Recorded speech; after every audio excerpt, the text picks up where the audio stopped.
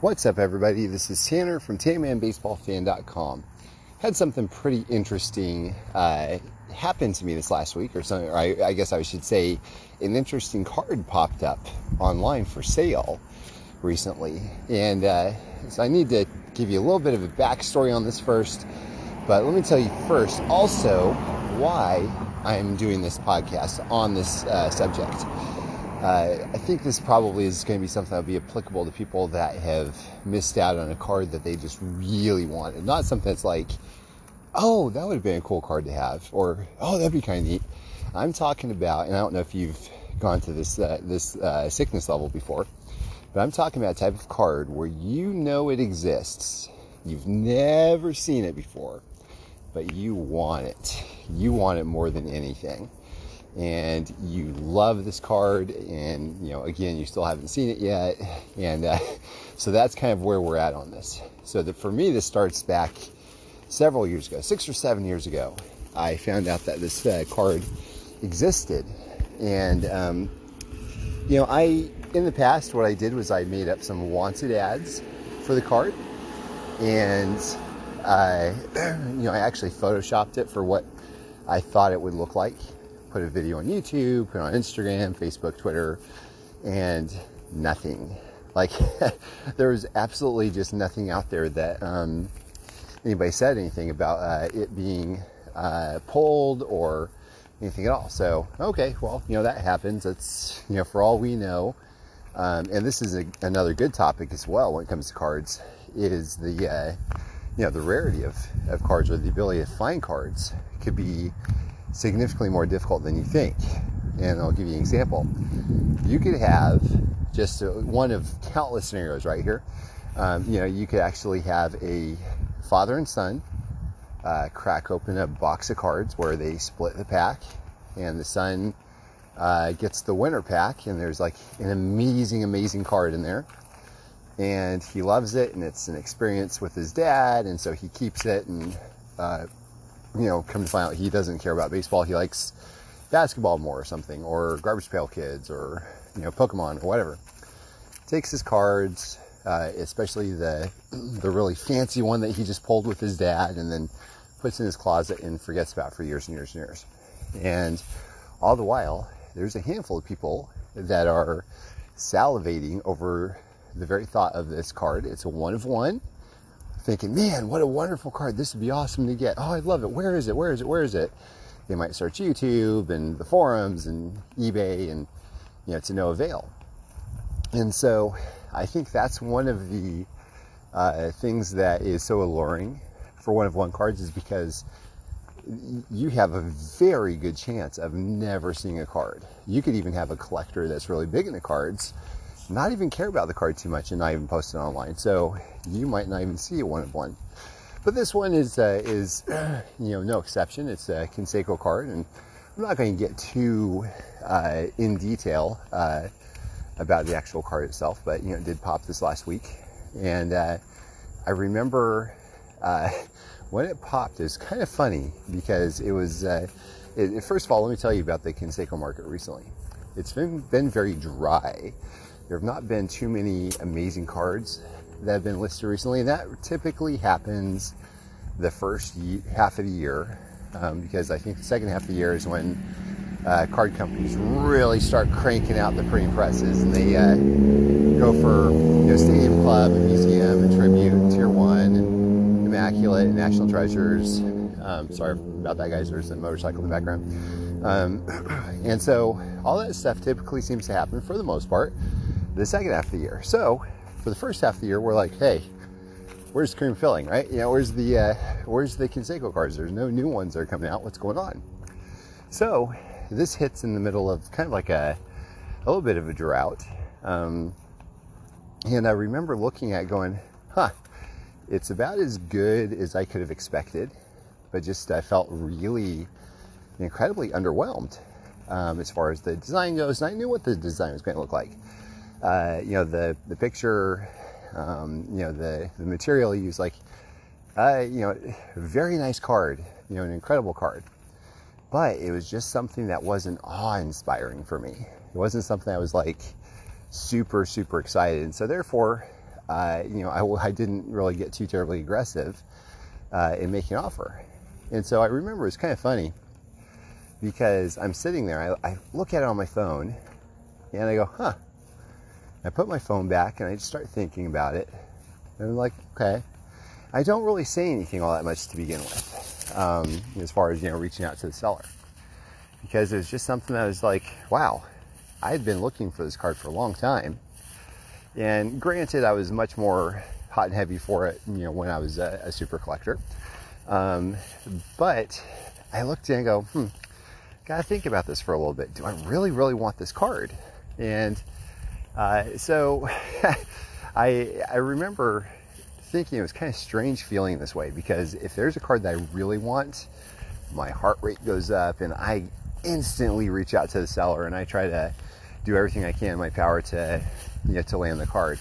That was not the case with this one. And plus, on top of this, the seller was asking an astronomical amount for the card. I mean, it was pretty.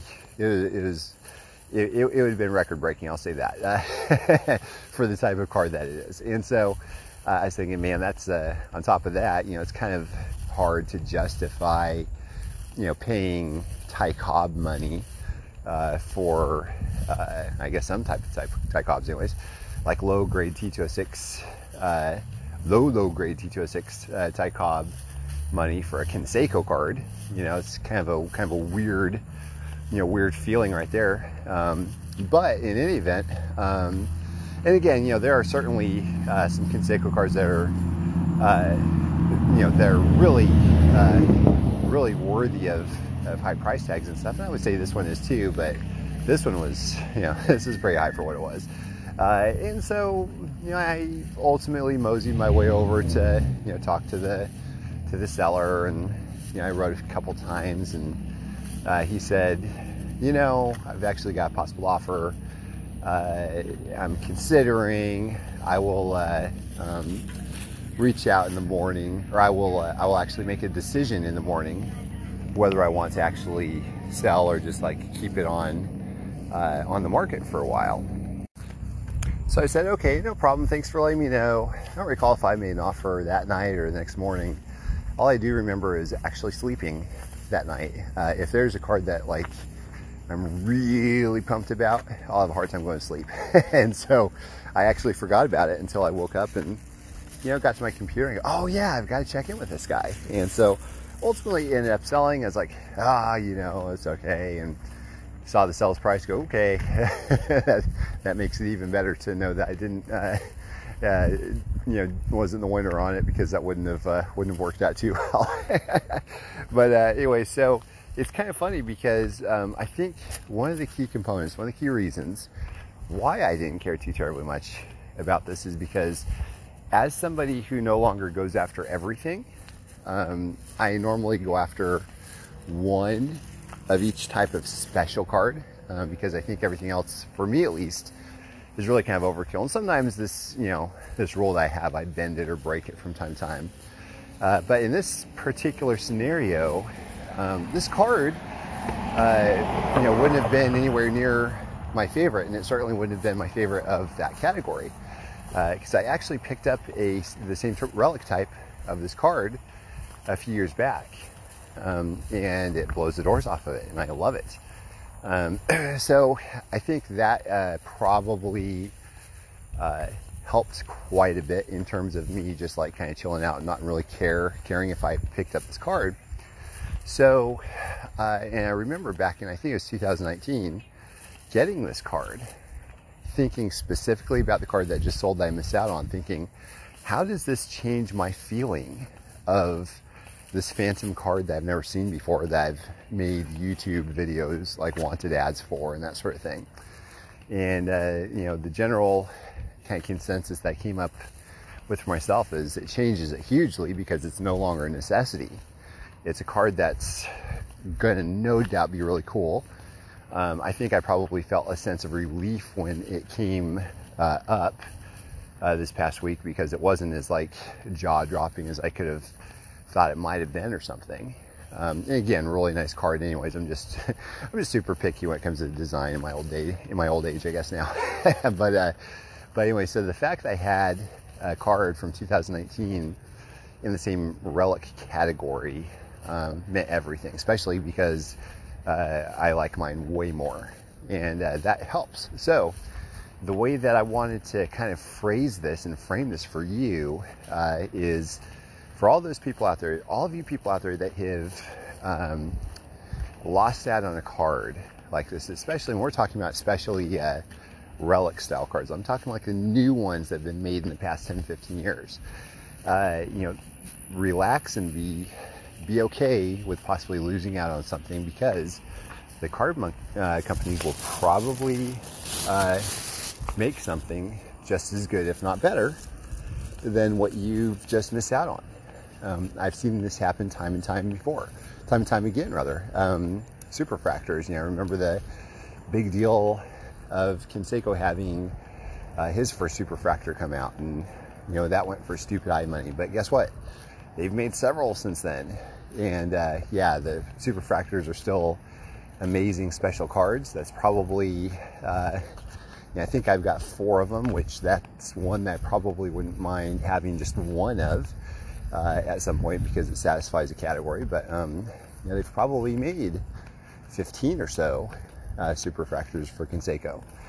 And so, and guess what? The card that sold this last week, they're going to be making more of those as well, as soon as they get their hands on another Conseco jersey, which they will. It's just a matter of time. But then again, they might not, because we're having Fanatics take over in a few years. They might not care about getting a Conseco jersey or putting Conseco in the lineup. So who knows? We might not ever see any other new Conseco cards ever again. But I think if I'm being honest with you, I think they probably will. I think a jersey sooner or later is going to make its way to Fanatics headquarters or Topps or wherever. They're going to cut it up and they're going to make a similar one, and there might be 2, 3, 4, 5 more down the road when all's said and done. So if you've lost out on something, all hope is not lost. There's quite a possibility that they'll create another one as well. And I think also this kind of is a good way to really kind of gauge what your feeling is on a card if it's the first time you've seen it. Like I noticed, like I said before, when I first saw this card, I wasn't overly excited. I wasn't even really all that excited, other than seeing it for the first time in several years, thinking, oh, that's cool, I'm glad I was able to see it. But there wasn't that like killer instinct to go for it, like to be really, really excited enough to really go for it. So and I know I've had that feeling many times of where I see something and I go, oh man, I've got to do everything I can to try to get this, and it reminds me of, which is kind of funny, of our first and only trek to storage units. I remember a number of years ago, my best friend actually invited us out to see a storage unit. And this is kind of like in the height of Storage Wars and all that, and we like that show, and it was kind of fun watching that. And so I go, I want to give this a try. And I went there thinking, I'm not actually gonna bid on anything. I just want to see how it goes. I kind of learn the ropes. And then I believe it was, I think it was locker A220, if I remember correctly. And they opened it up, and something inside me said, okay, I've got to go for it. So I just got bid. And so I ended up winning. And I think it was like $420. And so here we had this massive locker full of stuff, and we had to transport it home. And so I remember our living room was filled with this locker room full of stuff to resell. And we had like all kinds of what was the I don't remember what the brand was. There's a bunch of kitchen stuff. That's kind of the main thing that hooked me, really. And but anyway, so the whole point of the story though is that there was something in me that a switch that was flipped where I go, ha, this is it, it's go time. I've had that happen on, like a storage unit like that. I've had that happen on many cards in the past. Just didn't happen with this one. And, I think it ended up working out for the best. Because also, it would have been essentially kind of like a double, like a lesser, in my eyes anyways, a lesser double than what I have right now. So I think it worked out real nicely. I'm happy I was able to see it at the very least for the first time and see what it was about and what it looked like. And definitely a cool card. But I can live without it on my shelf, and I'm very happy that that I've got my representation of that type of relic on my shelf already as it is. So that's that. And so I think that's kind of the main thing is really just kind of don't worry too terribly much if you miss out on something. Be okay. We all miss out on something. There can only be one, right? There can only be one winner for each card. If the one that you went for, recently slipped through your fingers, you'll get them next time, And even if it's not the same type of relic type, there's just so many other really cool cards out there, that you can get. So, which is one of the good things I think about collecting in 2022. We have so many options, just an incredible amount of stuff out there, which is good, which I think is really good. We don't have to, shouldn't be in that collecting mindset from the 80s and 90s where, it's like, gotta have it all because you can't have it all. So just think of it more as a buffet, instead of having to, eat everything, pick and choose what you really love. And, I think sometimes we fall into the pit of loving a little too much stuff than we probably should. And that's certainly the case with me a lot of times. So those limiters are big for me, guys. Like, I know that if I wanted to, because I know this is kind of how my brain works, if I wanted to go on a quest again to have, once again, the biggest, most elaborate Canseco collection, to get all of the knobs, barrels, tags, patches, buttons, all those types of cards, I certainly could, wreak havoc on the community of Canseco collectors again, and really ultimately pigeonhole myself. And I think that's probably what other people have done too, into something where you're buying things because you're just down this one rabbit hole and you have tunnel vision. That's all you see. And when you step back, you go, oh man, I paid a lot of money on duplication or things that probably don't matter a whole lot, when I could be putting this money into something else that's really cool. And I think that's probably something that speaks volumes to those that are that are able to step back and diversify a little bit and enjoy other collecting realms. I think that's one of my favorite things, is to be able to reach out to other collectors and see what else they collect. I actually did that on one of the forums the other day. Said, hey, what else do you collect, and what is your favorite item in your collection?